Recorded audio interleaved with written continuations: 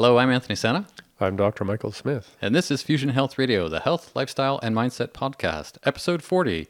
Let's grow old and fit together. Hello, and welcome to Fusion Health Radio. I'm Anthony Sena in studio today with Dr. Michael Smith. Fusion Health Radio is a podcast of all kinds of healthy things to know. And today we're talking about, growing old and getting fit. I think that's a bit of a play on a book title, is it, Michael?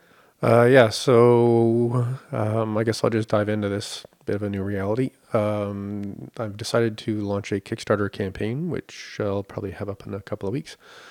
And I'm going to basically try and get some help to publish 5 books in 2018. 5? Yep. Wow. No flies on you. Well, I thought I could do a couple more, but we'll see. Most of them are already written, but one of them is called Let's Grow Old and Fit Together, and it's kind of a play on words because the title of the cover of the book is basically saying let's grow old and fat together, because that's the saying as we get older. Mm-hmm. But then we have like a red circle with a line through it over the word fat, and then we spray paint the word fit to kind of graffiti over top of it, because I just thought that was a fun way of getting most people's attention around like the whole baby boomer don't age badly thing, because that's a thing I see in the clinic all the time is, although people I see are technically usually chronically ill, as they start to get better, their mindset naturally goes to, well, since I'm doing all this work and I'm no longer really sick, maybe it would be good to get really fit. And that's usually what I really want to encourage people to do, because this has been my experience in my own life, that when you negotiate for not sick, you're not really negotiating for optimal health. You're just negotiating for less sick. So if I can convince anyone to say, well, why not just get into the best shape of your life while you're getting not sick? And then you never see them again, but which is a weird positive in my life when I never see people again. But Yeah, it's probably a curse, I suppose, in some way. It's like yeah, they come in one door and then they walk out the other and they never come back. it's just a fun way to end conversations with people. Well, I'm glad that we've met and we've done all this work together, and technically I hope I never see you again, because that means you're well. Yeah, that's a great idea. Unless you do a podcast with them, in which case you get to see them every couple of weeks. Yep. Cool. Well, speaking of podcasts, I'll give people a bit of a recap. There might be a few listeners out there who don't really know. This might be their first time listening in. Tell us a little bit about your background. So for me, I focus on the practice of integrative medicine, and I right now primarily do that by combining the vast wisdom and tradition of Chinese medicine with the leading edge sciences of functional medicine and what we kind of call evolutionary medicine or evolutionary nutrition. Right. And that looks like what to the layperson, if they were to come into your office complaining about something, what would they experience? Honestly, it would be more like a detective show than a doctor show. You'd be asking them 20 questions Oh, with a bright light shining in their eyes. I never thought of that. Usually it's more like we start before they're born and work through basically their entire medical history. And then depending on what's going on, we may or may not need to do lab tests. Living in a small, not wealthy community, what I often recommend people do is go on the protocol for the condition that looks the most like what's going on, and put their money towards making that happen. And if that solves their problem, for me, that's kind of like the test. Because for a lot of people who can't afford $1,000 in lab tests, then you might as well put that $1,000 towards the protocol you're probably going to have to do if the lab test comes back positive anyways. And I'd say 80% of the time, just because doing Chinese medicine and functional medicine, I can usually kind of not so much guess, but organize the information that I'm getting from people to the point where, it's like 99% likely you have, say, a leaky gut or you have SIBO or something. SIBO is small intestinal bacterial overgrowth. So when it's really, really obvious symptomatically and from medical history and things they've tried, it's like, well, do you want to spend this much money on a test or do you want to spend this much money on food? And it's about, 75% of people would rather just do the protocol they have to do. And the people who we do end up, using lab tests on, it's usually just because they want that confirmation bias, which is I absolutely know for sure my, cortisol levels are out of whack or whatever. And then people who require that kind of confidence move ahead from there. And I'm happy to work with people either way. I just, I get a bit of, I don't know what you call it, gossip or flack or whatever from other people in the functional medicine world, because instead of basically just running lab test after lab test all the time, I just tend to say, look, it's pretty clear what's going on. You're a single mom and you got 2 kids, so maybe let's just put that money towards, feeding you and your kids. Sure, sure. Well, it's kind of curious to me that, we've talked about this in shows in the past about the pharmaceutical approach to medicine, drugs and surgery, Western medicine, that approach. Not that it's wrong, it's just different than how you do things. And if I were to look at that sort of model of medicine, and I'm sort of saying this out loud for the sake of the listener who may be new to the podcast, if I look at that model of medicine, I don't think my doctor has ever told me to really do anything short of, get some fresh air and a little bit of exercise, and that's about all they would ever say. So how is it that you actually have something to say about getting fit and growing old? Like, where does your brain take that information from? Do you follow me? It's just like, how come you're qualified to actually talk about being fit and healthy in terms of health when a regular Western doctor probably doesn't know anything? Well, I'm not sure that I would say that they don't know anything. I would say that there's this fundamentally weird thing when you get into working on a certain level of being a professional. And I mean, the word professional means you profess to have a capacity. So what a lot of clinicians end up doing is getting very kind of naturally nervous about what we call scope of practice. So if your scope of practice is pharmaceuticals, prescriptions, referrals for surgeries, minor procedures in the office, in the sense of being a general practitioner of Western medicine, they do a wonderful job at that. It's just that when you look at the overwhelming statistics right now around chronic illness, autoimmune disease, the whole baby boomer metabolic syndrome, aging kind of catastrophe where our society may end up if we don't sort of solve the Alzheimer's thing, that's really not their scope of practice, although they're all talking about it, they're all writing about it, they're all worried about it. But we all get kind of inculcated into that. And I recognize very much that I don't toe the party line the way I'm supposed to, but I do. I spend probably say 10% of the conversations I have with people prefacing what I say, although I'm not, technically qualified or licensed to do this, the research that I've been made aware of suggests that this may be a better course of action. So it gets kind of slippery. So I wouldn't suggest that Western medicine's not doing its job. I think our culture has misinterpreted what Western medicine's job is, because their job is to basically pat you on the head, put you back together, give you the medication you need to be comfortable, and then send you back into the world where things like folk medicine or your grandma's cultures, traditions, or other things should take care of the more long-term lifestyle stuff. Or if you've been through high school, you probably should know enough about physical health from taking gym classes to at least have the common sense to maintain that. And if, life gets you distracted or you get stressed out or you fall into the patterns of addiction with whatever and your health goes sideways, and that happens obviously to more than half of us, then that's where you're starting from. But it is in my mind really just about changing the direction of, who's responsible for our health. Because it's not Western medicine. They're responsible for how you die. Because that's their job. It's, oh my God, you got hit by a bus. Well, let's make sure you don't die today. Oh, you've got colitis. Let's make sure it doesn't kill you by suppressing your immune system. I mean, that's their job. They're great at that job. We just keep thinking that they have this other job, which is to support, inform, educate, and kind of maybe hold our hands through the months it takes to get, your head about your health. Death prevention as opposed to whatever it is we talk about here on the podcast. Well, it's funny. I was listening to this audiobook recently. I forgot the name of it, but it's on what are called telomeres, which we might touch on a little bit today. And the authors decided to make a distinction between lifespan and health span. Okay. So there's your lifespan, maybe you're going to get 82 years based on statistics. And then there's your health span, which is how many of those 82 years you've actually kind of chosen to organize your habits and behavior to make that 82 years of health span instead of just not dead span.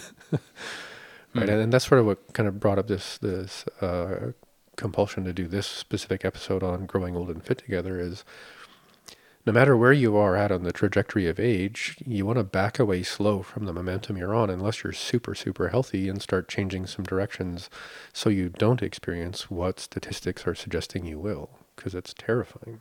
Right. Well, it's It's interesting as you say that, that the opportunity that we have to take care of our own health is something that's um, quite often put into the hands of somebody who's not really qualified. And I think that's, as much as that's something that I already know, it's always a shock to hear that. It's always kind of like, really? Do we do that? Yeah. I guess we do that. I guess that's why we're doing this podcast in some way. Yeah.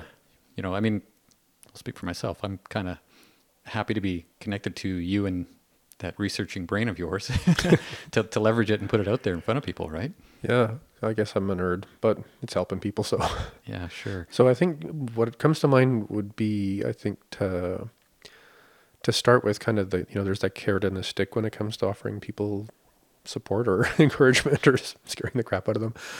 So I'm just going to ask you, if you don't mind, Anthony, what would you say is the average expectation for the last year of your life? You asking me personally?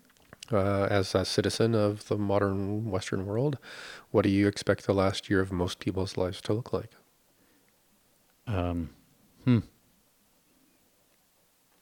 don't know how to answer that. I would think that most people want to have, Well, there's what people want, and then there's what you could say we could, if you actually walked around today, if you and I went to hospitals, senior care facilities, old folks' homes, there's sort of sure. different tiers of community organizations that allow people to, spend their senior years Well, in the way they do. But I guess if you and I went around with a clipboard and just talked to the people who are going to die in the next year, what are they going through? they're going to say one of two things: that they want to die peacefully and without any sort of pain. And then there's somebody else who wants to die with their boots on. Somebody else who wants to kick the bucket, 2 minutes after they land from doing their 15th base jump or something. Yeah, true. But again, I'm just trying to bring the listener to a certain, appreciation of something. But again, statistically, what's that last year going to look like from the outside? Like any other year.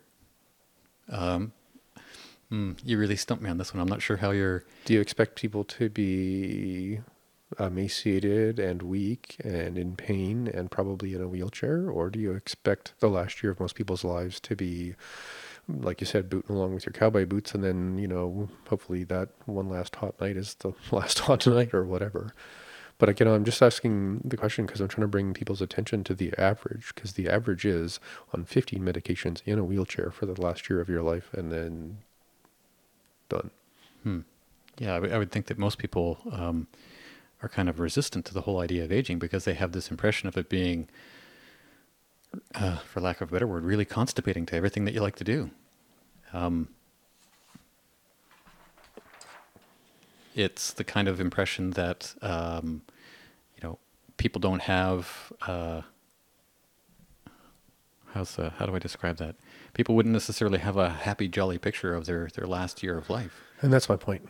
And I'm not trying to spank anybody here. This is true for each of us. We're either, again, going to try and back away slow from the negative of disease or, whatever it is that each of us is kind of, I don't know, on the dashboards of our life telling us danger, danger. So if we back away from the things that may leave us in less health, that's kind of like self-defense, please don't hurt me. Mm-hmm. Whereas if you turn around, grab your health by the short and curlies or whatever the appropriate expression is, and start steering your life not only away from disease, but towards a specific quality of the last 25 years of your life. Because most people retire 60, 70, somewhere in there, and they may have 15, 20 years left. Sure. And possibly even up to 25 or more if they actually decide to focus on the anti-aging opportunities that, we're now kind of more aware of with science. And I think that might be kind of its own podcast if we want to get into all the tricky biochemistry of exactly how aging works. Today, I just want to really bring people's attention to the fact that you are going to become an old person. You are going to spend the last 20 years, 10 years, 5 years the way that you prepare yourself to. And, I'm not suggesting we all have to try and be competitive bodybuilders in our 90s, although I wouldn't suggest that would be a bad idea either in the sense of how healthy you would be if you maintained more muscle mass into your old age. But I'm just really asking anyone who's listening to this is, have you thought through what you want the last 5, 10, 15 years of your existence to be like? And are you aware of what you're up against right now? Hmm. And I know that sounds a little bit dark, but that's what we all have to move through, is the statistics and the momentum of modern health. Well, I would guess that most people have this inability to look beyond the weekend, and getting old might just be this concept, a very not even a loosely formed one. It's just like, they're going to get there one day and go like, oh, how'd this happen? Yeah. Oh, I don't remember this. Yeah. you know.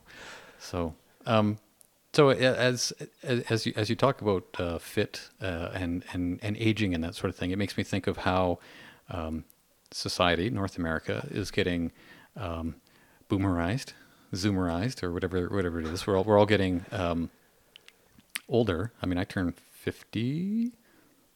50? Yeah, 50 in 2018. Me too. Yeah, and we're not getting any younger. Not yet. And I'm just curious as to like where do you want to sort of start with the idea of getting fit, and when do you mean getting older? Like when does old start? I guess is what I'm trying to ask. Am I old yet? Good question. So I would say, I mean, Have I still got time, Doc? How much time do I have? I'm not sure it's really going to help for us to create kind of like that kind of finish line, start line kind of thing. But Sure. if we look at the context of aging, it starts at 40 in the sense that your metabolism basically starts to slow down about 10% every decade. So at 50, then it's 20% more weightlifting and, chin-ups to get the same result, and, on and on and on. So that's typically when I would suggest anyone start even a monthly, just sort of while you're flossing your teeth, just have a little monthly chat going, okay, so my metabolism is going to drop 10% in the next decade. So am I doing anything about that? And, what's my family genetics look like? And given that 1 in 3 people may end up dealing with some kind of cancer after 40. So, okay, that's something you might want to, be thinking about when you're in the health food store buying certain kind of supplements or something. Something as simply as dandelion would be a brilliant idea, or certain kind of funguses, just to say like, oh yeah, just in case. Then we have all of the metabolic syndrome stuff around cortisol dysregulation because of stress and not enough sleep, and then the profound problems we have with insulin resistance and prediabetes. And I mean, it's 1 in 3 people who's pre-diabetic in the United States right now. It's I can't remember the exact number, but every person who becomes clinically diabetic on average costs $360,000 to just manage their case from the time they're diagnosed to the end of their life, just as an average. Wow. Not only is it basically a plague on all those individuals and the families, but it's profoundly expensive for all of us who are trying to figure out, perhaps in the U.S. anyways, how to fundamentally consider actually the same kind of healthcare system we have in Canada, because in Canada healthcare is relatively free. Mm-hmm. And I mean, if I was people trying to pay for healthcare in the States, given that 1 in 3 people, if they're not changing their lifestyle, will be that expensive to just keep from dying from diabetes and everything, never mind all the other complications that come downstream. Never mind all the other things that make us sick. So never mind, is it that going to change the quality of your life? It's now you're basically an irresponsible person with respect to our entire collective economy, because you just decided not to give a crap about your own health and what that would do to the rest of us as a community. And I think I'm speaking to this more in my hope that hopefully within the next few years we actually become, as a planetary society, one that assumes things like food, water, and healthcare are just the rights of any community, unless we're assholes. That's just my opinion. Mike for president 2020. No, never. If Alzheimer's statistics don't change, it's likely that 30% of our entire economy would be necessarily directed to maintain that, because it takes 3 people for every person who has Alzheimer's to keep that person from basically running into all the things that can go wrong when you have no real memory of how to run your life. Wow. So, I mean, we hit 20% of our population has Alzheimer's, which could statistically conceivably happen, worst case scenario. That's the end of the economy, unless we're going to euthanize everybody with Alzheimer's. And then right now, 1 in 6 people walking around has a brewing autoimmune process. And at the end of our lives, 1 in 3 of us is going to die of an autoimmune disease. So, no, I mean, I guess that sounded like, I don't know, should have done this as a Halloween episode. Dun, dun, dun, eek. Scary, scary numbers. But, there's that. There's cancer, close to 1 in 2 people, cardiovascular disease, #1 killer of people in midlife. So every one of these things is preventable. And you said it earlier that, I mean, I'm sort of one to always want to have you put things on a list or sort of quantify ideas. You said about, there's no real sort of finish line or starting line as to like, this is when it happens. But is there any sort of things that you want to suggest in terms of, say, what happens to men as they get older, or what happens to women as they get older? I mean, is there some sort of, okay, now that we know that the whole world is going to die. we need a sidetrack. Dun, dun, dun. Now that we know, thanks for ruining the party, Michael. Now that we're all going to die.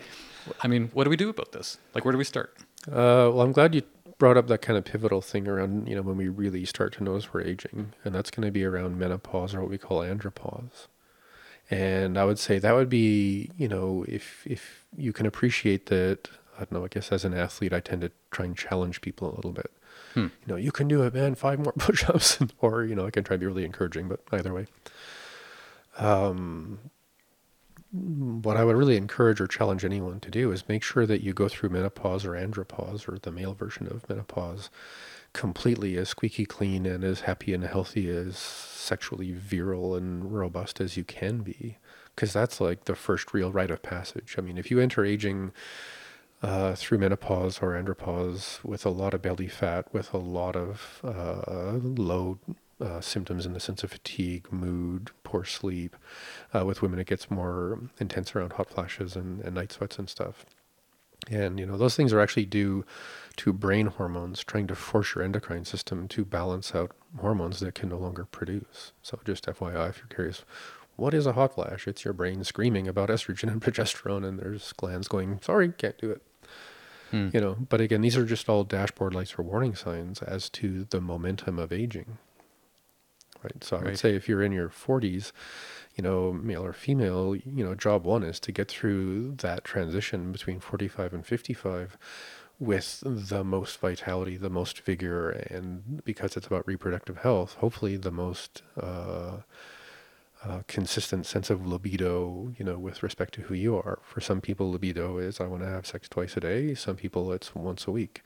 But as long as you're feeling that, your libido is consistent with most of your adult life, obviously it's going to slow down. But if it just suddenly stops and you just suddenly start gaining weight and stop sleeping and getting depressed, I mean, you could blame aging, or you could recognize your metabolism has gone completely sideways.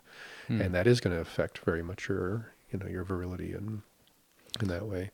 And just really quick, because I threw out that, piece for women around kind of what's driving symptoms with menopause. And this is, if there's kids listening, this is going to be medically accurate, but in a way graphic. So just FYI, if you want to distract the little ones for 10 seconds. For men out there, if you're not waking up with an erection every morning, you need to focus on supporting your masculine hormonal health.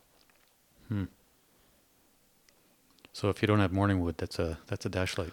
Yeah, I would usually say if you don't wake up in a tent, that's a dashboard light saying you probably shouldn't be being excessively sexually active, or especially with respect to masturbation, because you don't have the hormonal tissue resources to maintain a normal sense of virility. And so this whole shift of like you said, that this is something that you suggest that both men and women actually go into this whole stage of their life being the best that they can be. How come? Like, what is there? Because it's like, you're about to jump off the cliff and you want to make sure that you land properly or something? Or that's one way to put it. That's one way to put it. I think, we have the expression over the hill. So that hill could be something out of a cartoon, in the sense of straight up and straight down, where you're bicycling up, basically 90 degrees off the ground. And then once you get over the hill, because your life has been that, extreme in the sense that it's all straight up and then it's all straight down, you're going to crash and probably not get past 45. in the sense of the metaphor of over the hill. So if we can try and have I don't know, a hill on the prairies instead of a big scary mountain, then the shape of your life, the trajectory of the ups and downs is going to have a much less intense down. Hmm. The idea is like, gradually get to the peak of the hill around 45 and then hopefully spend another 40 years gradually diminishing to, with respect to aging. Because for me, it's kind of like the shape of a graph. If it's a really intense beginning, it's going to be a pretty intense ending. If it's a pretty modulated and consistent and, focused on longevity, then that's going to be the curve of what over the hill looks like for you. Something about what you just said there makes me think of the blue zones. I'm sure you know what they are. Blue zones around the world are the places that they've noticed, or statistically, they have the most people that live to be 100. And they talk about where they do physical exercise on a daily basis that's low impact. Basically, you're just a shepherd and you're walking up and down a mountain. Yeah, that would be probably the best career. Being a shepherd has to climb rocks once in a while to rescue kids, little baby goats. Yeah, but it just makes me think that it's like that slow and slow kind of thing, as opposed to, getting a hot rod Camaro and burning it out and doing donuts and then running out of gas and then having to walk home kind of thing. It's funny that you actually brought up that image, because one of the things I wanted to touch on is what we call a midlife crisis. Okay, so I left out the Barbie doll. So yeah, that's the embarrassing typical male midlife thing, is we are going to go and get a Corvette or something and drive up and down whatever Main Street is, trying to get the attention of, young women who may or may not be that interested in people with Corvettes, but and receding hairlines and whatever else is going on. And I guess, again, this is probably going to be a bit graphic, but, for both men and women, when we hit that transitional point in our lives, the superficial adolescent version of it is, I somehow missed my chance to access contact with enough genitalia of my preferred sex.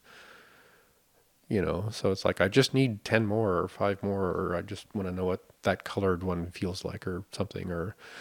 And, I think it's that version of a midlife crisis just speaks to how we've kind of commodified sexuality and sexual access, and, notching your pistol handle, your lipstick case, how many people have you been with, which is whatever it means to you. That's what it means to you. But it's really interesting to me that when you look at what a mature, more conscious version of a midlife crisis is, it's about actually finding meaningful, deep, passionate, creative connections with more than just, your spouse. And it doesn't have to have as much to do with sexuality, although, I don't know, I think in the modern world we could loosen up a lot of our constraints, given that less than half marriages actually work out now. But I think I just would encourage anyone listening to this, if you are kind of feeling the fidgety, weird midlife stuff of what have I missed out, or, on my deathbed, when am I going to regret not having this many more sexual partners? If that's your biggest drive, then you're going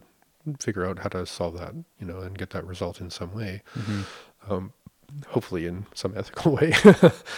But more importantly, if we recognize that what we're really looking for is the kind of passion and connection and playfulness and creativity that is experienced in a sexual relationship, but can also be experienced in how much fun you have playing with your kids, or how much fun you have playing sports with your friends on your, I don't know, floor hockey team. It's really deciding that what that midlife thing is knowing that we can profoundly connect to people in the most playful, confident way. Because that's a big part about becoming an adult, primate and adult predator, is I don't have to try so hard, but I'm really good at this whole life thing. Mm. Well, I know a few men in their 40s, some in their late 30s, who are really questioning who they are in the world, and trying to figure it out in a way that has been really challenging or difficult for them, because the models that they've been shown through family or friends aren't the right ones. Images they see in the media certainly aren't the right ones. And so they're sort of like, wandering the desert alone, just sort of scratching their head going, what do I do? And so, like, as you're describing it here, you talk about menopause and andropause, those sort of physiological things that sort of dictate how it is we show up in the world.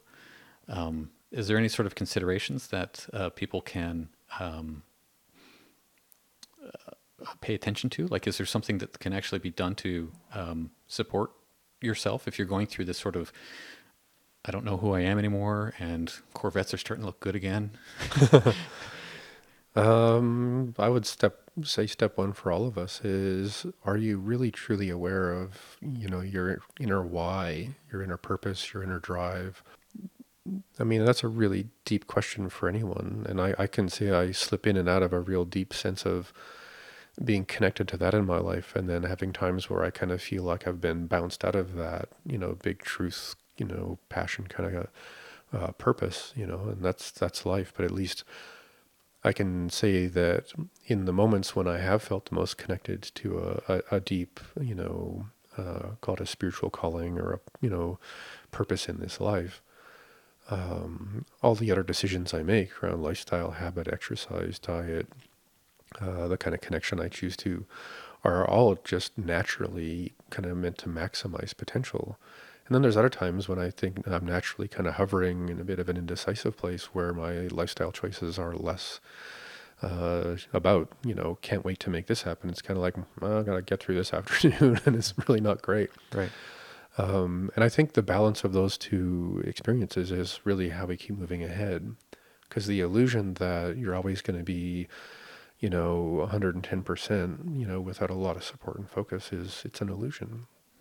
And the reality that we all do get into kind of messy, confused places so that we can shake off, distractions and shake off habits to build confidence by, reaffirming our goals or our sense of purpose. That those things have to happen. I don't know if it's once a month or twice a year, however many times it has to happen for each of us to know I am still growing in the direction I choose to through the haze of, habit and distraction or addiction or whatever. And that's our confidence, as I keep consistently shaking off the willies or the whatevers and moving ahead. Mm-hmm.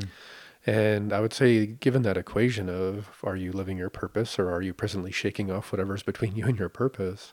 Can you do all of that and make sure it's not stressing you out? Because stress is the number one absolute killer. Stress bad. Bad. Sugar bad. Bad. Tune into another podcast where you'll hear Michael say those very things. Over and over again. Sugar bad. Yeah. Okay, so I'm getting old, according to you. Maybe according to the... Hang on, let me check my watch. I was going to say, I don't even wear a watch, dude, so... Is there some sort of, I don't know, formula or approach to doing that gracefully in a way? Like, do you have some sort of ideas that you want to share here? Yeah, and I love the fact that you said that, because that was one of the things I was really wanting to say to people. If you're aging gracefully, you're sure you could think of someone in a, I don't know, a ballet leotard and tutu or whatever, but I think it just really has to be about being in your body, in your present state, in your facial expression, the way that kids are a little bit, so that you are, I don't know, graceful, because you're actually like showing up in whatever way you are. If you're goofy, if you're kind of nerd like me, then it's going to be doing podcasts and helping people out. But the beauty of each of us is in the part of us that actually feels a bit more playful. So I think, step one is, can you do this without, making it a big, huge stress fest? Right. And in terms of a formula, I mean, I would say I would fall back on what we call the primal paradigm, which I think was one of our initial podcasts, which I'll use as kind of a loose framework to get into what I would recommend people to consider as they get older. But step one with the primal paradigm is to be really aware of your physicality. Can you move it? I'm trying to remember that little lemur from some kid show I remember watching with my kid 10 years ago.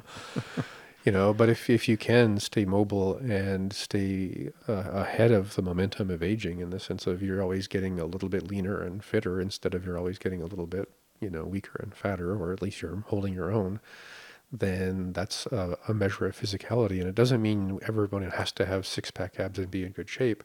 It's that we're not passively negotiating with the opposite.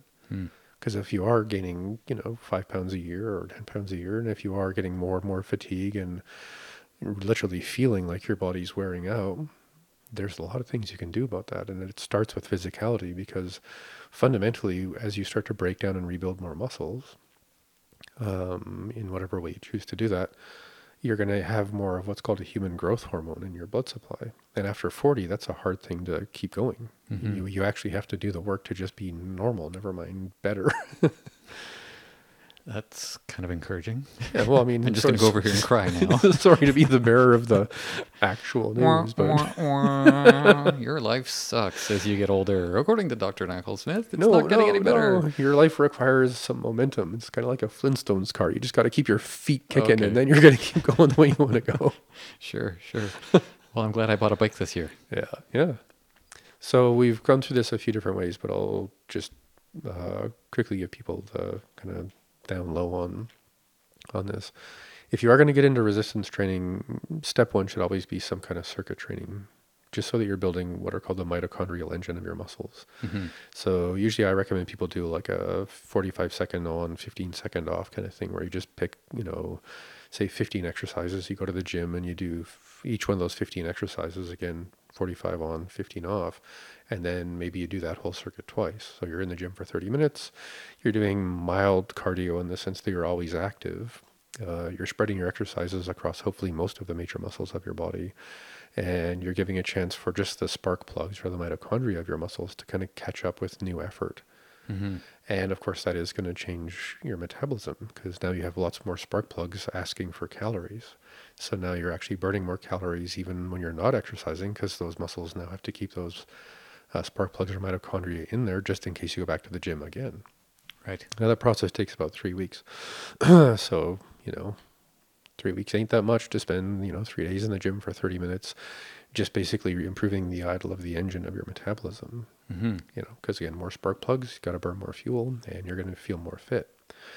All those growth hormones affect mood, right? They affect your virility in terms of being a sexual being.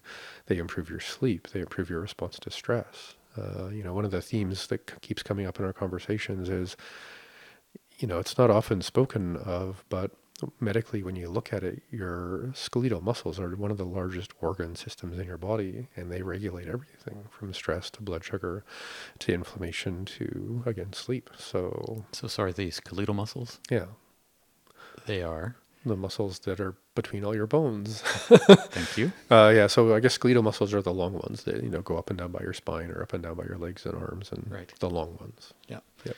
I just wanted you to clarify that. Cool. Thank you. So step one again is, tune up your mitochondria with some circuit training. And then after that, you have to kind of make the decision. Are you going to go for kind of long and lean muscle, or are you going to go for more short and round muscle? You're going to be a triathlete, or are you going to be somebody who's jacked? I don't know if I'd say triathlete, but I'd say kind of more like the tone people who do a lot of yoga get. Okay. Or who do like Pilates or martial arts or Qigong, where because you're doing a lot of extended postures and extended holds and stuff, you just build a longer kind of muscle structure. Whereas if you're a person who's doing more like high intensity interval training and doing higher weights and lower reps, you're going to get the more round, bumpy, contoured muscles, which, statistically get the most woos from people who are watching dance. But so again, if you've done the mitochondrial thing, the next thing is either to get into more core tone focused things like Qigong and yoga and Pilates and that kind of stuff, because you're not thinking about becoming a really strong person, or become a really strong person. And if you're going to do that, you would benefit the most from the high intensity interval stuff, because you're basically gassing out your muscles on a neurological level. And that's a huge component of strength, is not only having lots of mitochondria, but having the nerve conduction to power through resistance. So that takes a few weeks to build up those kind of nerve fibers.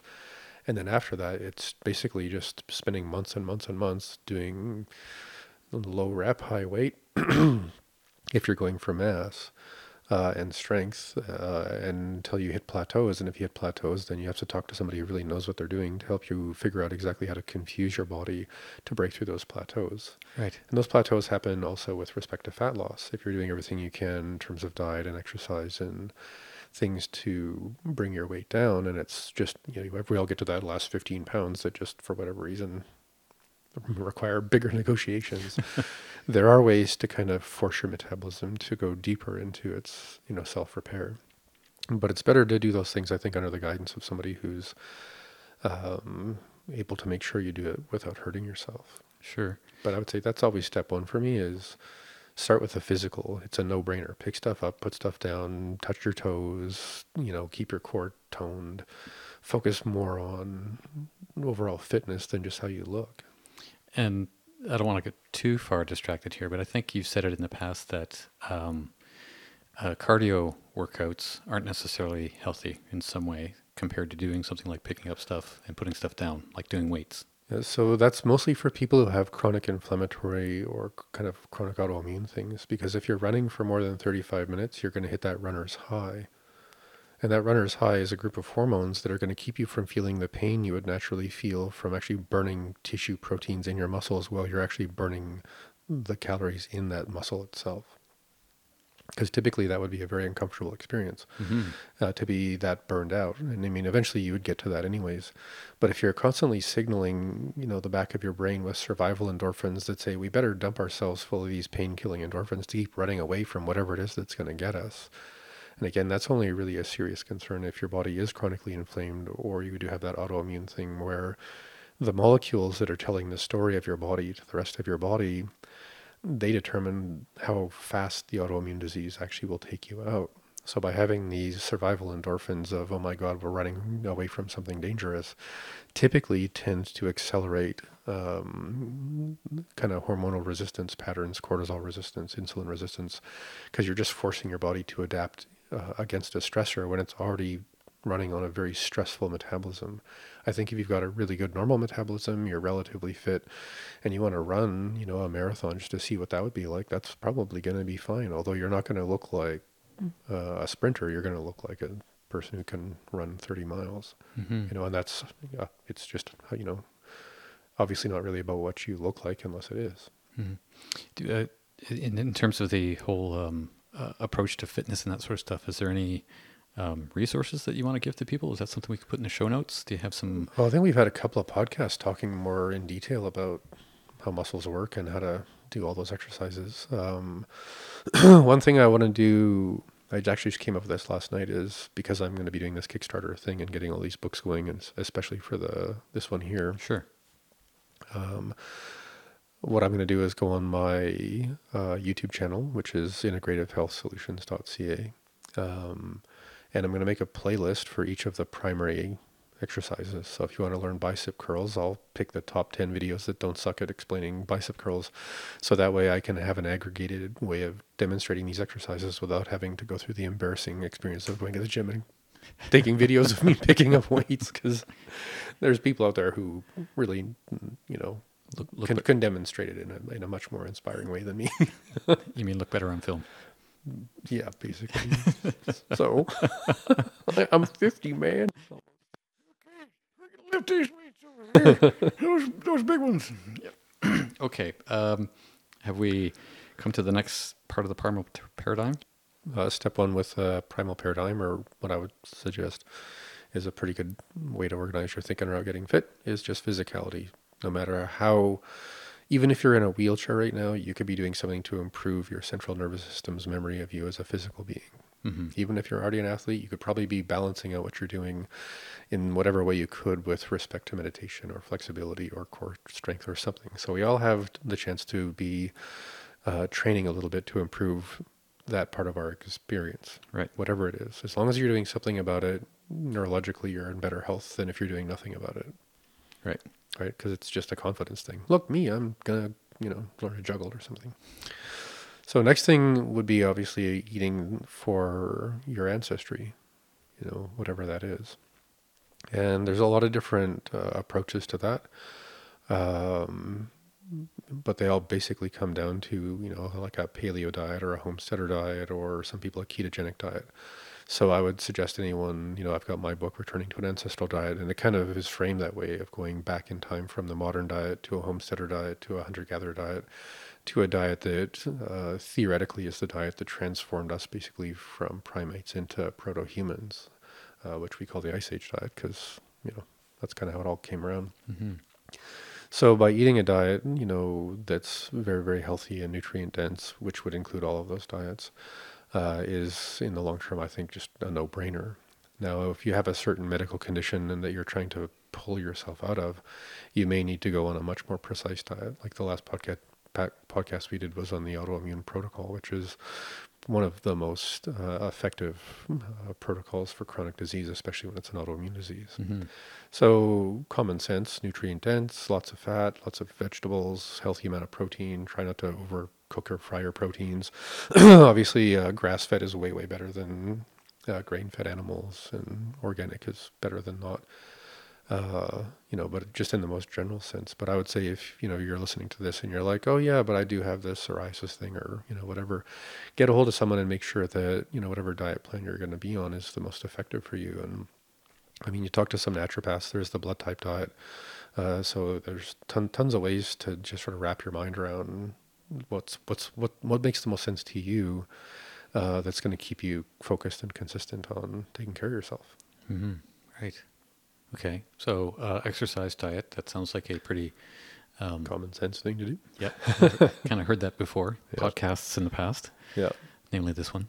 Yeah. Well, I think most people are going to have to start there just to have some quick successes, I've been to the gym every week for 2 months. I'm eating real food most of the time. Okay, look at me go. And would you say that any amount of effort in that direction is beneficial? Yep, because the opposite is a stark, deep, instinctual, natural paranoia of, well, I'm just waiting to see what comes down the tracks and eventually, crashes into my life. Because I'm not doing anything to prevent that. Mm-hmm. And I'm not trying to be an unkind person in saying that, and I'm not going too far afield, but I have to say what I have to say here. A lot of people in the modern world live in a slightly low-grade state of shock.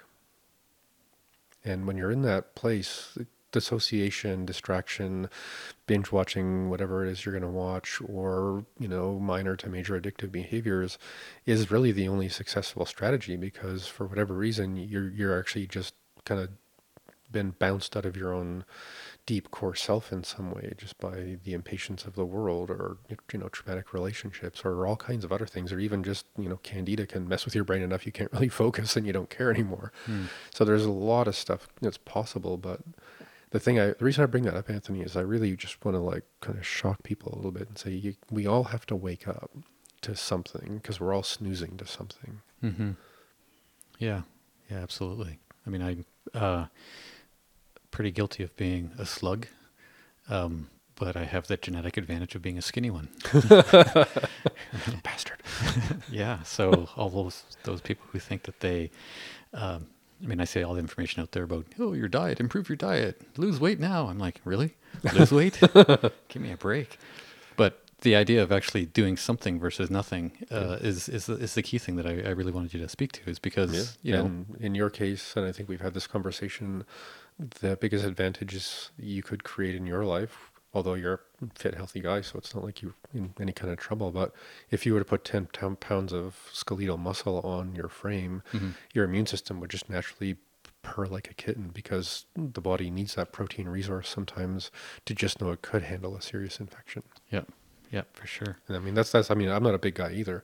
So, when I do actually go to the gym enough to actually feel tone and strong, and I am making more muscle and burning more fat, the world is just a sunnier place, because my metabolism is just happier, because I'm not waiting to see what, comes around the corner when I'm not doing any kind of fitness training. Well, you just make the word confidence comes to mind. If your body feels confident, so will you. Yep. Diet, exercise, what else? Next one, and this is the most common sense one, I think, but the hardest to get people to really feel how juicy it can be, and that's just simply being connected to people. I mean, nowadays it's the disconnect. I mean, I don't understand a lot of this because I don't live it, but I've talked to, I don't know how many people 20, 25 years younger than me who would actually be offended if I called them on the phone. You mean you gave them a regular old phone call? Unless I texted them first. because they would prefer that I didn't actually talk to them. They would prefer that I just told them what I wanted to say. And if they wanted to respond to me, then they could. But in their isolated self bubble, they don't have to. Well, that's a new one by me.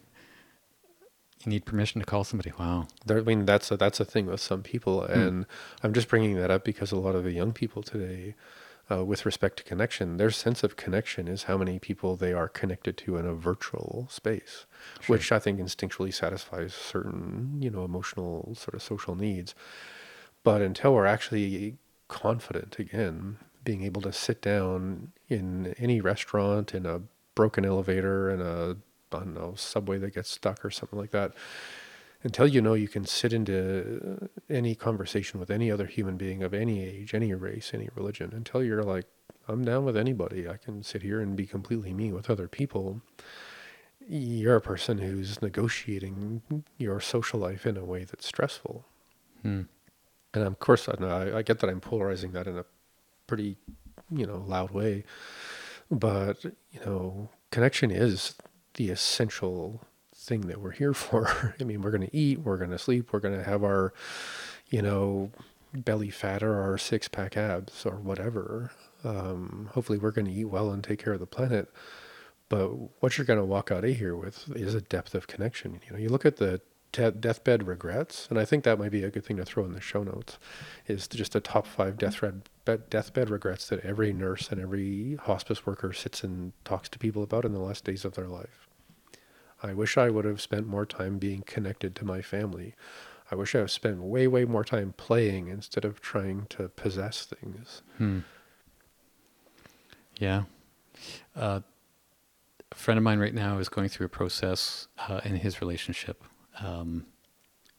The thing he's come up with in order to take care of himself in the dissolution of this relationship, the potential dissolution of this relationship, is to do validation exercises, because he's not feeling seen and doesn't get that from his partner.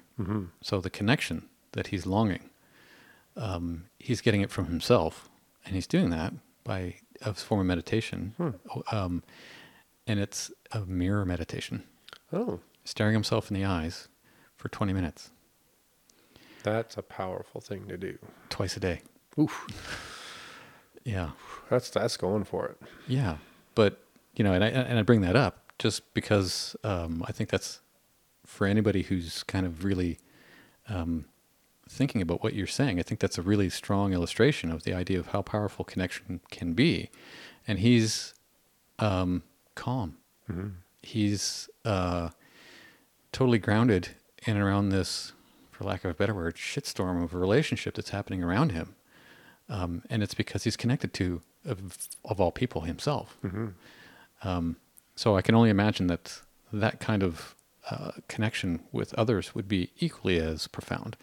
I'm not about to sit and stare at people for 20 minutes without their permission, but I mean, if, somebody wanted to do that with me, I'd be happy to try to do something like that. Yeah, most people don't even require 20 minutes. Most people can't take past 4. There's experiments around that kind of connection, especially amongst people who typically would dislike each other around race or, I don't know, religion or the way people dress. You're a hillbilly, I'm a rapper kind of thing. Within 4 minutes, most people just have tears pouring down their face because they can't hate a person that's calmly sitting within 3 feet of them with love in their eyes. Yeah. Humans aren't bad. We're just taught some really crazy crap. Yeah. Yeah. Interesting. So yeah, I can totally see how a connection with others, I mean, I'll speak for myself in my own work and in my own life, and how Facebook, it has a big blue icon with an F on it. It should be a big blue icon with a D on it, D for depressing. Right. Instead of F for Facebook, because I don't know.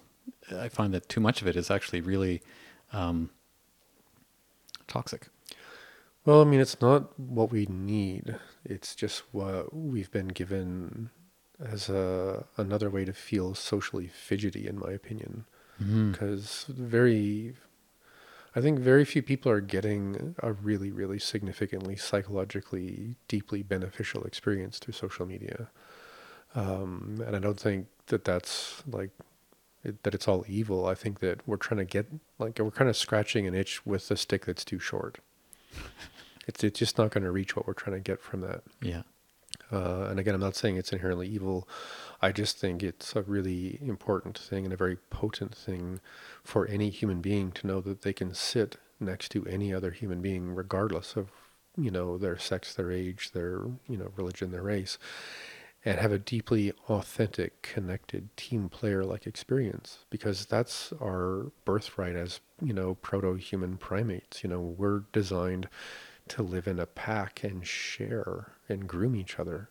So sure, we've gone through the seemingly unnecessary thing of, my village versus your, my nation versus yours, because we have flags and kings now, and then my religion versus yours. And now we've run out of kind of the, outside of Donald Trump's, fence in Mexico, there's really nothing, there's no reason in the modern world for us to keep creating boundaries. It's clearly, we're at the precipice of, okay, fine, let's just open up the internet and share everything and make sure everyone has a bed and some water and a snack, because otherwise we're just assholes at this point.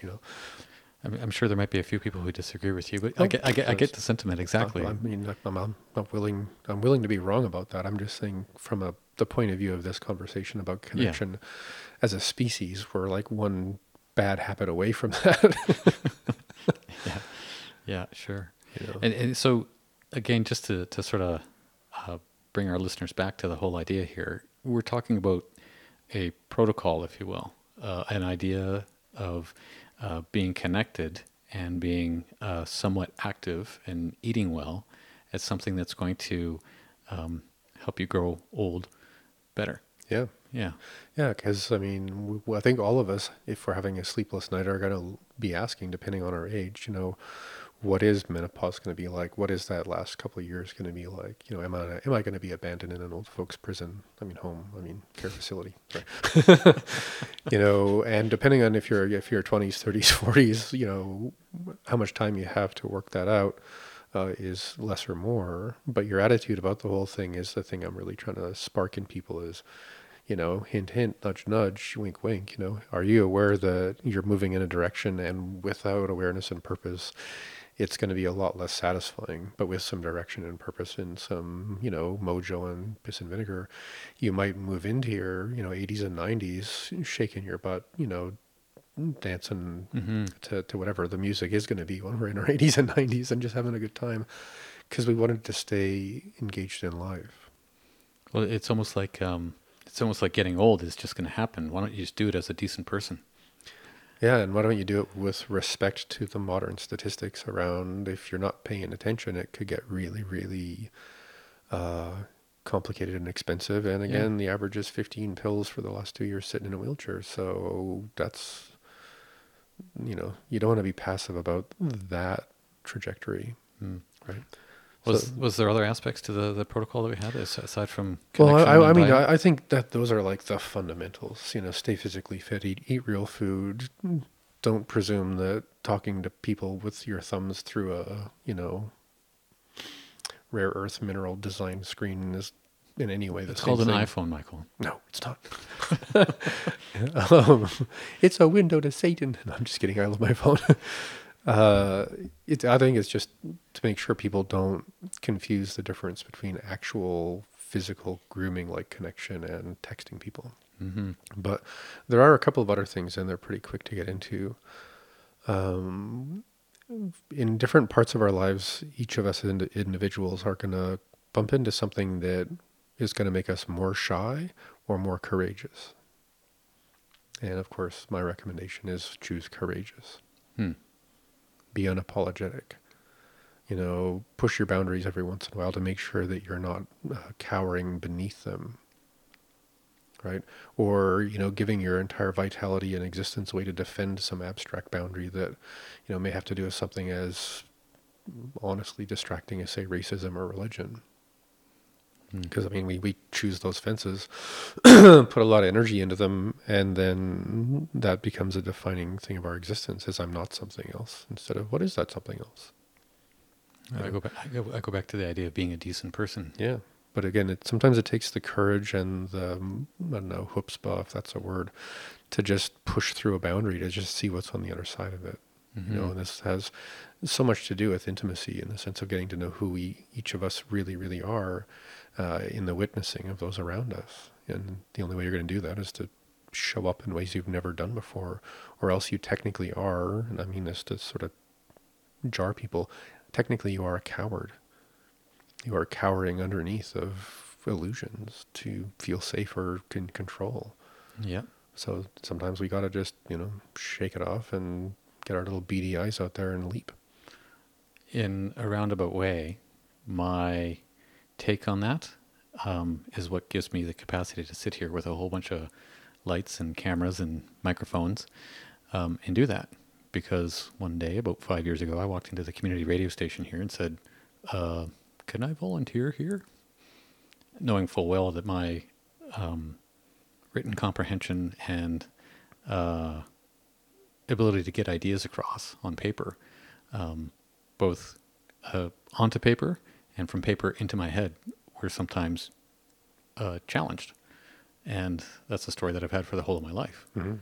But I think having a cleaner and greener diet allows me to do that in a way where I actually know what works and what doesn't.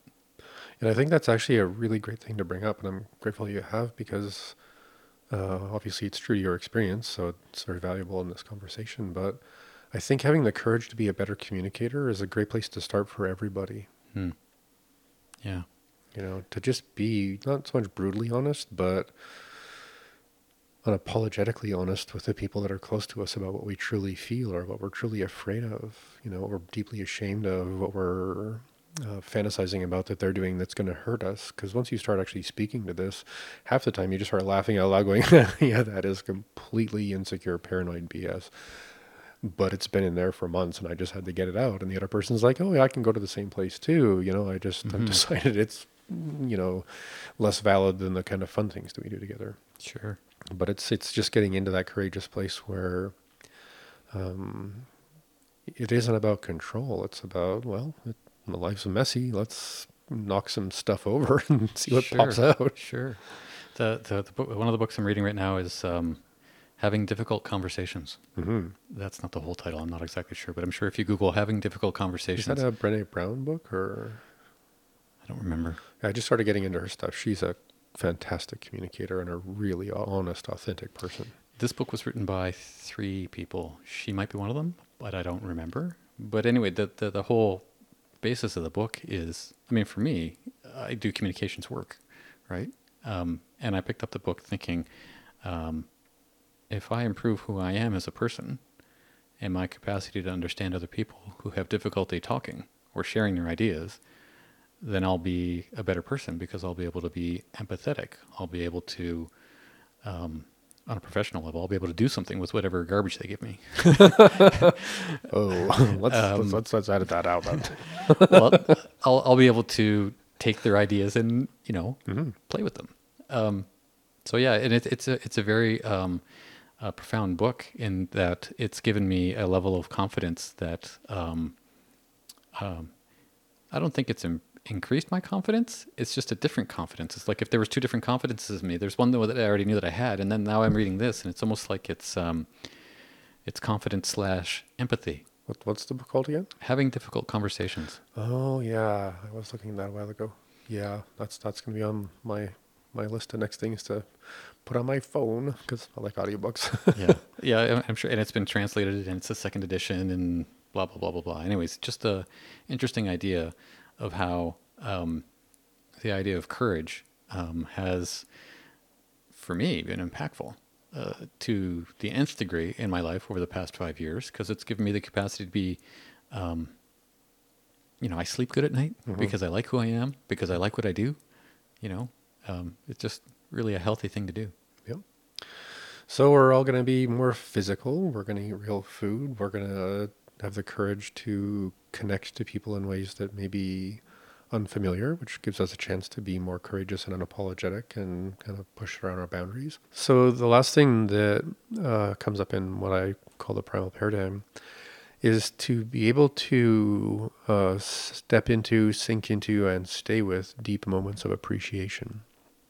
That could be a sunset. It could be We're coming up onto winter, so we can sit in our windows, hopefully nice and warm, and watch the snow fall. And there's such a potent shift in consciousness as winter comes on. It may be something you really don't like. It may be something you like, but at least you can deeply appreciate that shift.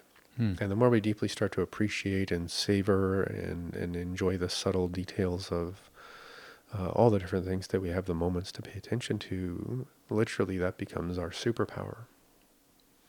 I would think that that is almost a form of meditation in some way, the way that we've talked about it in the past, to be able to really sink into something that's happening right in the moment. Yeah, and be grateful for it, and to feel all of the goo, and to feel all of the kind of gooey stuff that goes with literally allowing love to basically be the most consistent, radiant, reflective thing that moves you through your life. I mean, I'm starting to sound like I'm starting a cult here or something, but that's the opportunity that is also our birthright. Because if we were living in some matriarchal, tribal, connected, sharing, consensual thing that was about sufficiency for everybody before we started competing, for whatever else would be left, all of this stuff would be natural. We would just walk around, and hopefully someday as a species we wake the F up, and actually recognize what that opportunity is. And it is inevitable, or the opposite is inevitable. And the only way that we're going to get to that inevitability, the positive one, I think, is to start building up a real sense of self-love and self-awareness. So get fit, take care of yourself, stay connected, all those things. And do it selfishly, because the rest of us are going to get the most out of this existence if each of us shows up as much as we can as us. But hiding behind abstractions or insecurities or races and religions or nationalities and stuff is just keeping us all cowering. And I mean that's going to piss off all the people who are wanting to point guns at somebody. But if you're behind a gun, it's because you're scared. It's not because you're powerful. Yeah, for sure. That's the Canadian in you saying that. I'm sure there might be a few people that think otherwise. It's more like the doctor in me, which is like, come on, we how could you possibly experience any kind of really deep, profound health if you're living like a porcupine with your quills pointing against the bad all the time? Yeah, right. Huh. And I guess that maybe that's a good place to kind of wrap this up, because if we're going to grow old and fit together, we really have to start questioning the things that are exhausting us and keeping us, hateful and resentful and impatient and unkind, because that's not healthy. No matter how right you think you are, and of course you are right. If you've decided to be right about something, it's just exhausting you because it doesn't matter. I think it's a very profound look at aging that we've been talking about here for the past hour or so. Certainly something that isn't formulaic in a way where it's the South Beach diet or some kind of recipe for youth. It's kind of a recipe for really tuning into yourself and honoring yourself and loving yourself. I'd say that I'd start with the fundamentals, and I think the next podcast that we're going to do is going to be on insomnia and chronic disease and sleep hygiene. But maybe after that, we could just sit down and do one on the actual total crazy geek out biohacking with respect to the anti-aging opportunities that are out there right now. Because I probably could do that for 10 hours, just talk about different specific foods, different specific supplements, different specific practices that have been scientifically tested and proven to reduce the rate at which human beings age on a cellular level. Very cool. So that might be a fun one, just to give people that. Well, it'll be coming up probably around Christmas, right? So then people can be looking like New Year's, Christmas. So yeah, what is the top 10 things to do to slow down how you age? Because that's usually what people are thinking about in some way around New Year's. So. Yeah, that'll make a good resolution podcast. That'll be kind of fun. This has been Fusion Health Radio, episode 40. Again, the title? Let's Grow Old and Fit Together. Yeah, and I'm getting Michael to say that because that's the title of an upcoming book. Is it going to be a paper book or ebook? Well, what the plan is with the Kickstarter thing is there's 5 books. One is going to be it's already out, the Ancestral Diet book, but I want to do a second edition and tighten up a couple of ideas. And honestly, it weighs 1.2 kilograms, so getting it across the border into the States is ridiculously expensive for the people in the States. So if I can make it just a little bit lighter, then people can order it without spending more on the shipping than they're paying for the book. Also, I do want to add a couple of things to that to make it a bit clearer for people. Mm-hmm. And we actually did that book 3 or 4 years ago through crowdfunding. So I'm just excited to once again dive into the crowdfunding world to get that book done. Then there's going to be basically an instructor manual for Qigong practice. There's going to be a book on applied meditation. There's the book I've been using and writing for the last 15 years for a cleansing course. It's called, it'll become, the next version of it's going to be called 12 Steps to Abundant Health. And that's like a tome of crazy research and geek outs and little questionnaires to help people figure out what's up with their body. And then the last one is going to be this one, which is Let's Grow Old and Fat, Scratch That Out, Fit Together. And then there's 3 more that if we get the funding for those books, then I'll add what are called reach goals or stretch goals or something like that. Because there's actually 8 that I could do next year. And I have them initially published as ebooks. Well, then that's honestly the hard part, because you have to pay for the editing and basically the typesetting or the way it's going to look. You have to pay for all the pictures, because you can't just borrow pictures from Google and publish them for a book. So that's where a lot of the expense kind of goes. But if there is enough interest, then the stretch goals are going to be, okay, let's publish this one as an actual hard copy book. Mm-hmm. And most of them are going to actually come with an e-course. So if you're looking to get into meditation, I think we did podcast on applied medication about a month ago. I mean, applied meditation, not medication. I was just going to check you on that. But if you wanted to actually take that as like a 10, 15 hour course, then with the crowdfunding thing, people can basically say, okay, well, I'm going to support, I want to copy the book, and I want to take the course. But that way we should be able to raise the funds to give me the time I would need to take off of work to sit down and just make sure that's all done. But honestly, most of the investment we're looking for is to get the editing and the graphic designing done, because that's always the real tricky fiddly bits. Mm-hmm. Yeah, the longest, probably more work than actually writing the book. Yeah, that's always a little bit of a hard thing to take, but spend like 10 years working on it. You're like, oh, I have a manuscript. Now I have to spend tons of money and time to turn it into an actual usable book. It sounds like a good idea. So we're going to get details to that in the show notes. Once I have the Kickstarter campaign done, then I can go back and just add that to the show notes. But I don't know if it'll be ready before we launch this podcast. In the meantime, if people want to stay connected with you, a great way to do that. Certainly there's Fusion Health Radio on Facebook. Mm-hmm. You can find us there. IntegrativeHealthSolutions.ca. I think people can sign up for your email list there. Yep, that would definitely be a good idea if you're wanting to stay in touch about all that stuff. But it's going to be probably a theme with the podcast that we're doing right now over the next couple of months, because obviously if you're listening to us for more than an hour, you're probably into the same stuff. And maybe if you want, you could help us out either by supporting the podcast, because we're going to get a Patreon thing for the podcast to help pay for gear and stuff. Coming soon. Podcast. But also hopefully people would be interested in reading some of those books, because I know all that stuff's pretty good to know. Great. Well, dear listener, if you're this far into the podcast, thank you.